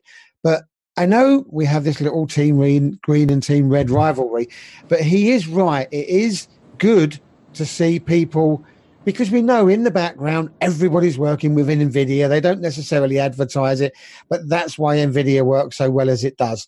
And yet all this hard work is going unnoticed. So it's great to see now AMD are getting some love, and we need your help. They need your help reporting those bugs. So Ryan, how can they get stuck in there and help with this? Well, it's a very easy process to do. The first thing I want to say is, being able to cut compile times and improve frame per second is a huge advantage, in being able to do this in Linux.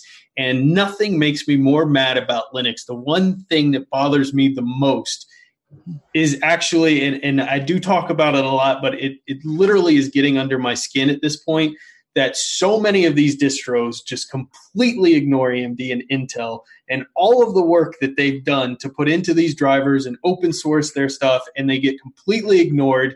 And we bend over backwards like we did for Microsoft, again for NVIDIA. We won't push Wayland right now because NVIDIA is not ready. We'll make it so that you can just check a box and get NVIDIA working. We'll do everything we can for NVIDIA, but the companies that are doing the right thing, well, whatever, we don't care about them. So it really annoys me, and it cracks me up in a sad way that the person who gets it most of all is Valve. So Valve comes in and says, all right, well, if nobody's going to actually do this stuff and try to improve AMD and Intel and the open source stuff they're working on, we already did it once in 2016 to give them the boost, so we'll do it again. So now they just need you to go out there if you have AMD hardware and you download this new shader compiler and test it out. And I did. And I was getting on the Radeon 7 somewhere around 176 frames per second in dying light. So the frame per second boost was insane.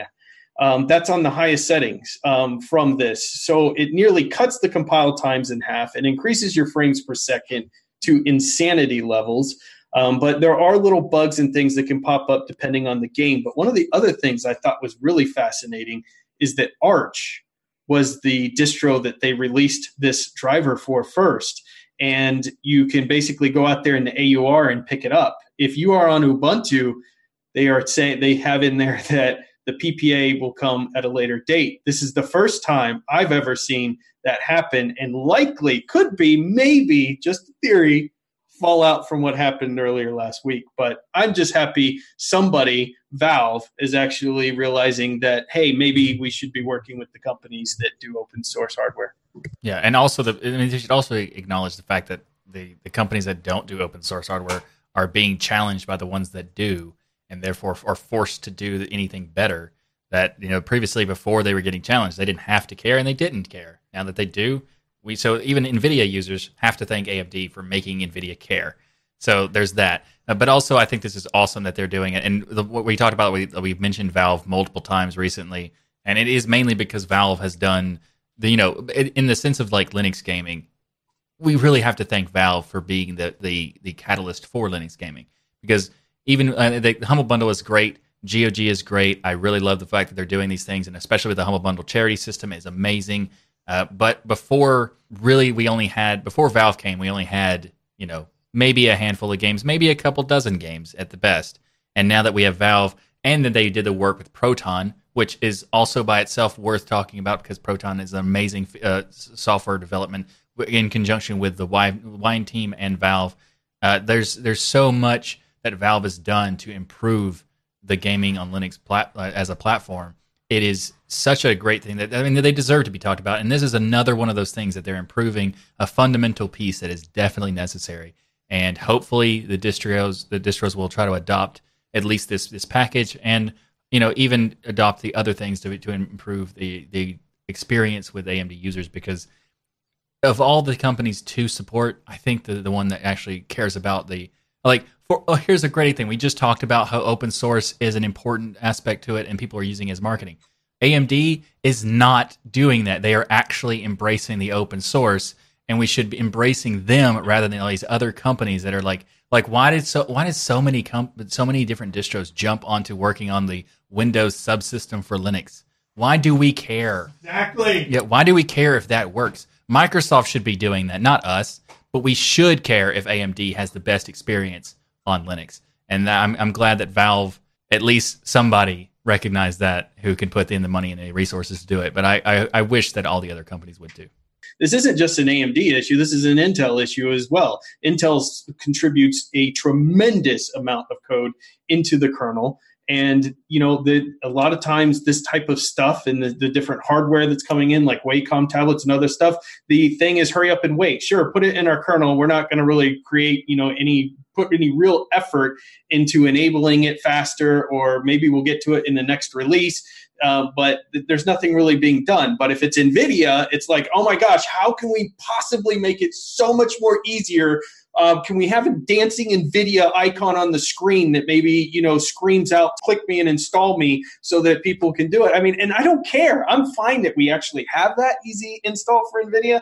It just frustrates me to no end that the two companies who are spending the most time open sourcing their drivers and software out there are being completely ignored by the distros out there who are not making it so that you can get those same drivers, the hardware enablement stack, for instance, from those kernels in a one-click install for AMD and Intel and the Wacom hardware that comes out there and all this stuff. They basically get completely ignored and nobody cares. And from a server standpoint, if you look at the partnerships that AMD has racked up, just from Microsoft alone, by the way, let alone Google Stadia and everything else, you better start thinking about getting AMD enabled into your distro pretty quickly, or you're going to find yourself on the opposite side of this problem.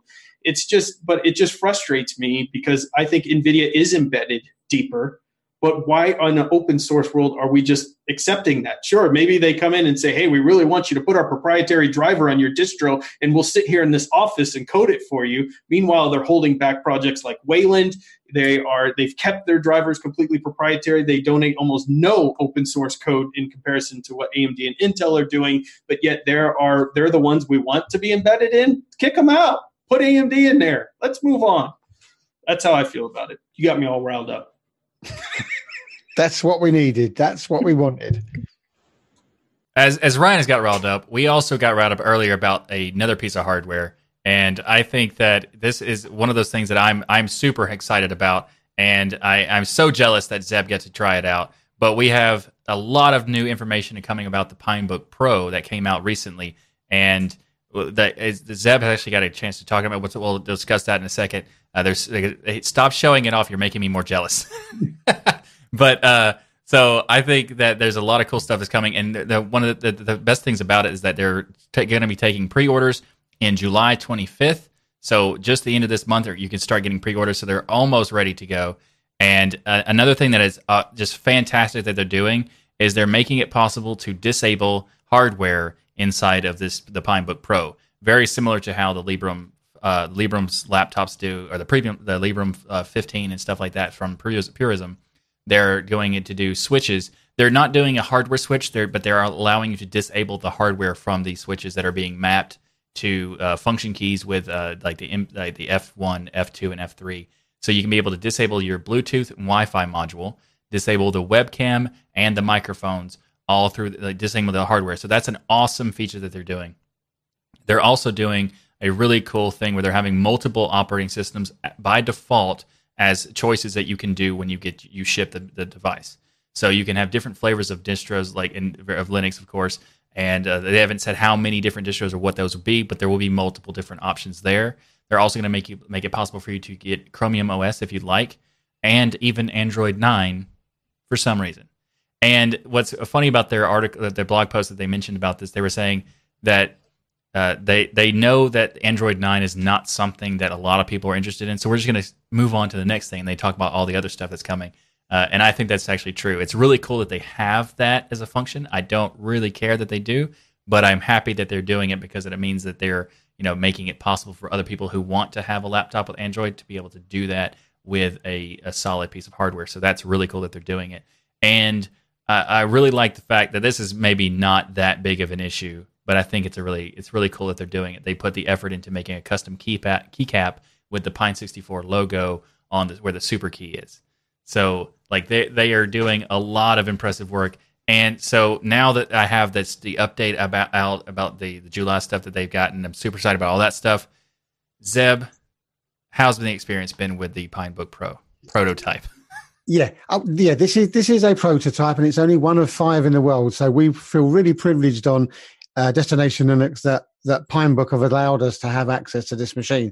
But one of the things that I just want to go back to, because I was super impressed when I was talking to Lucas, the community manager, earlier on this afternoon, the F1, F2, and F3 switches they're not going to be linked in any way, shape, or form to the OS. So if you get hacked, a hacker will not be able to turn back on your Wi-Fi. They will not be able to turn back on your camera or your Bluetooth, because they're going to be having a tiny little chip connected to the keyboard, and the keyboard only, that runs all of that information on disabling the other bits and pieces. Not sure how the technical side of it, but you can imagine yourself sitting in this internet cafe, and you thought, oh, let's just stop people from interacting with me. So I go, dum, dum, dum. And then some hacker comes along and goes, yeah, well, let's turn that back on that way. They're not going to be able to do that in any way, shape, or form. So that, for me, awesome. was just superb. But going back to the prototype that I've got, it was very interesting to get an email from Lucas. We're only weeks away from them finalizing what's going to be happening with this latest Pinebook Pro.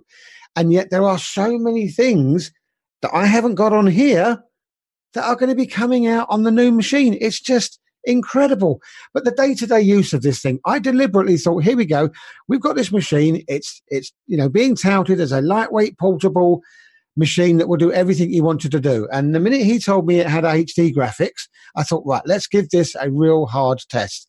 So I deliberately went out and picked 4 YouTube videos that were full HD and placed them all 4 on the screen and said, right, let it cope with that. God blimey, it just sailed through it like there was no problems whatsoever. Everything I've tried to throw at this thing, I mean, apart from streaming and playing games, which obviously you can't do and you wouldn't expect it to do. But all hardcore. I mean, I was even opening up documents in the background and trying to run HTOP while it was doing it. And anything I tried to throw at this little beast, it went, yeah, go on in. I'm just going to keep working. And I couldn't get it to fall over. It's amazing. With the way that you're describing it, what I'm hearing, Zeb, is that this is really a computer that isn't for the tinkers. It's not for the people that just want a Raspberry Pi in a laptop form. This is the kind of computer that anybody can purchase and be introduced to Linux, or even if you maybe already have a primary computer, this is a great secondary laptop to pick up like Michael was using that you can keep in the bag and pull out for those times that you need to be at the airport and check your email, because it's not a compromised device. It's actually an ARM power. It's probably the first example that we've seen of a properly powered ARM laptop that is designed for day-to-day use, a production-grade laptop. Mm-hmm. Absolutely. And I know people rave about the Chromebook, but at the end of the day, all you can do on a Chromebook is what Chrome allow you to do within their OS. Yep. And it's all internet-based.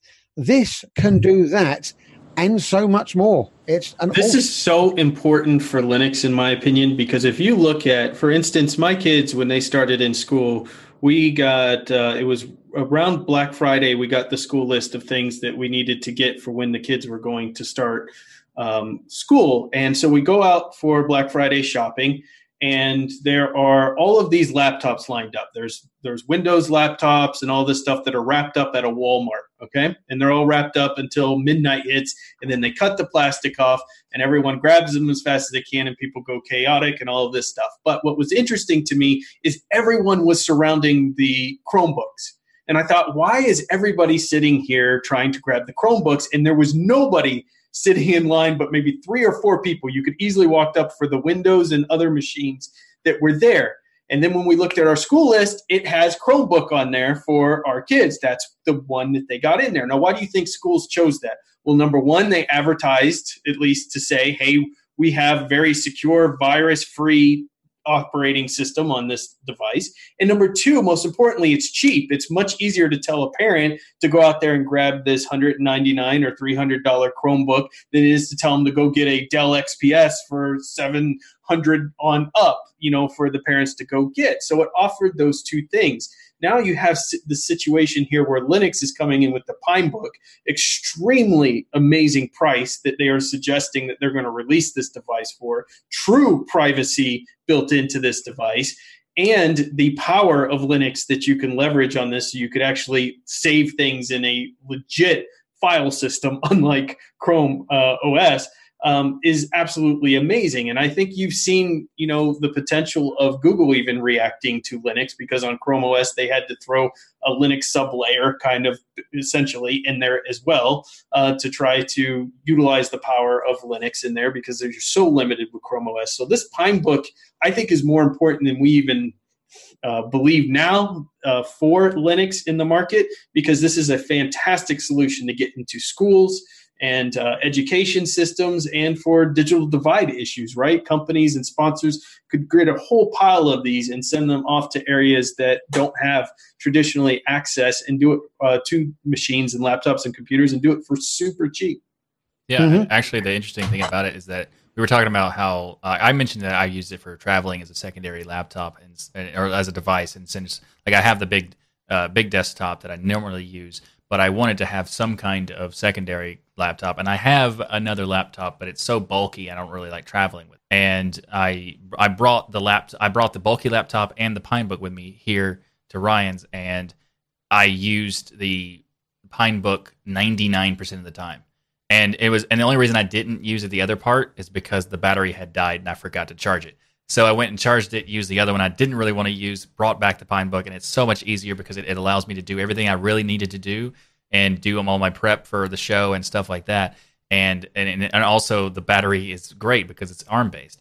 And the fact that Pinebook is only $100, and this new one that's got so much better specs and so much better features is also only basic, but like $200, and it's such a cheap price that it's fantastic. I can't wait to play with this thing. And again, I'm really jealous that Zeb already got to, or at least the prototype.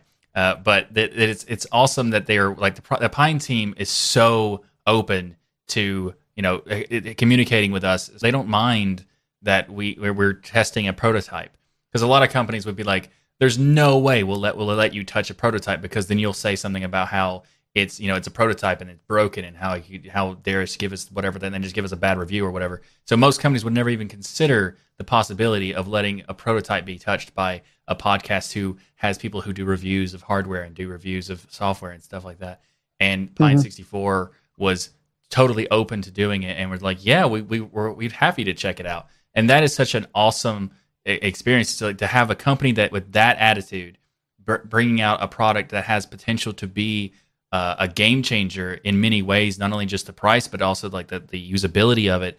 I am so excited, and I don't even have one yet, and I'm already a fanboy. So, well, again, I'll go back to the email that I got from Lucas earlier on today, and like you said, some people will be worried that we will be making negative reviews on that, but for me, this is a positive, because they are obviously doing a lot of quality research themselves, because even though they are only literally weeks away from this product being, you're able to order it, they gave a list of 9 items that they intend to fix, that they have found themselves at fault with this laptop.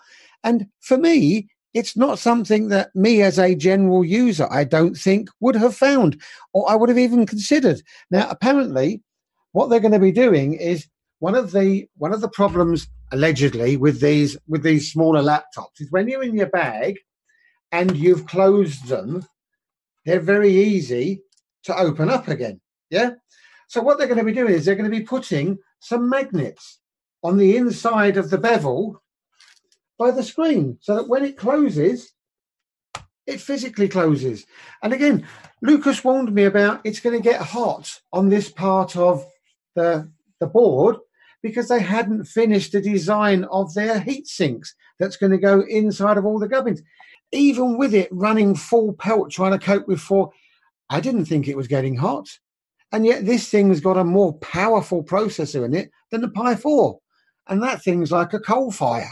So I know they fixed it, but they for me, they are nitpicking on problems. So trust me, the product you get when this comes out, in my opinion, just as a general user, will be quality, even at $199. And look, no, they didn't sponsor us. For anyone, it's like, oh, I bet they didn't sponsor us. No. Just to make that clear, we literally love this. You know what though? Yeah, but you know the way that works though, Ryan. Honestly, the truth is, we wouldn't take if they had sponsored us, we wouldn't take a sponsor that we didn't believe in anyway, right? Like, exactly. Whereas it relates to DigitalOcean, like, yes, they do sponsor this episode, but we like their product long before we ever had the opportunity to have them sponsor us. And so the reason I say that is just to point out that, in the coming weeks, coming months, if we ever got to a point where Pinebook was sponsoring us, it wouldn't change our opinion or our review of them. Absolutely not. And again, that was one of the things that I liked about it. He said, because, okay, do you have a look at it and tell people, but please be honest. Tell them what you think's bad about it. Tell them what you think's good about it. But for me as a general user, and I've only used it for a couple of hours before the show, I haven't yet been able to find anything that's bad. But trust me, I will be putting this thing through its paces so that when I give it back to Lucas on Monday, I will let him know exactly how it performed. And if we've got time in the next show, I'll give you guys an update and I'll let you know whether or not I found anything of concern. Absolutely love it. And thanks again to the Pine team for letting us have a demo, letting us have Zeb have a demo. What is this thing with you getting all these cool laptops? I'm the hardware guy. You got the System 76. You got the Pine. This is not fair. They trust Uncle Zeb to do it right. All right, on to the tip and trick of the week. So Vim Editor. So Vim Editor can be used for more than just a text editor. I thought this was something pretty cool. Maybe a lot of you already know it, but it's just worth mentioning. You can also use Vim to, for instance, list out contents of compressed archive files. So you download a big archive file and you want to know what's inside of it. You can do that very easily by doing something like Vim and then the file name like textfile.tar. And if you do that, it will show you within the editor all of the contents of that file. So just a little tip and trick of the week of something you can do extra with Vim. It's more than just a simple text editor out there. So a big thank you to each and every one of you for supporting us by watching or listening to Destination Linux. We love our patrons and, no, I'm going to say it right, our coffee supporters as well. So we just want to give a special shout out for all of your support. We do a live show for our patrons, so come join us if you want to be a part of the show, and you can do so for just $1. Seriously, that's darn near free. No, that's right. We want you to join us on Coffee, actually pronounced correctly, so we're so excited about that. It's buy us a cup of coffee. It makes perfect sense. We're on Coffee, and you can support the show that way. Coffee offers a nice monthly option that will allow you to have the same perks as Patreon. There'll be a link in the show notes and on the website, so join Coffee today. The perks include things like live access to the unedited versions of the live shows, as well as our most sincere gratitude. So please check us out. That's the way we prefer you support us if you're willing to. And irregardless, you love Ko-fi. I do. I'm a big coffee fan. Yes, I really do. I like a cup of coffee. I like drinking. I have a Keurig Ko-fi maker. I go out to my favorite Ko-fi store to pick up Ko-fi. Anytime I'm in a restaurant, I make sure to order Ko-fi. Ko-fi is great. Thanks, man. And I know we get to this part of the show and people think, oh, here they go. They're going to go on about patrons. They're going to go on about coffee. They're going to go on about emails. But it really is important for you guys and girls out there listening to our podcast to keep that information coming back to us. Give us feedback about the show. Let us know what you think we're doing right. Let us know what you think we're doing wrong. Otherwise, we're just going to keep producing the content that we produce. So send your emails and information through to comments@destinationlinux.org.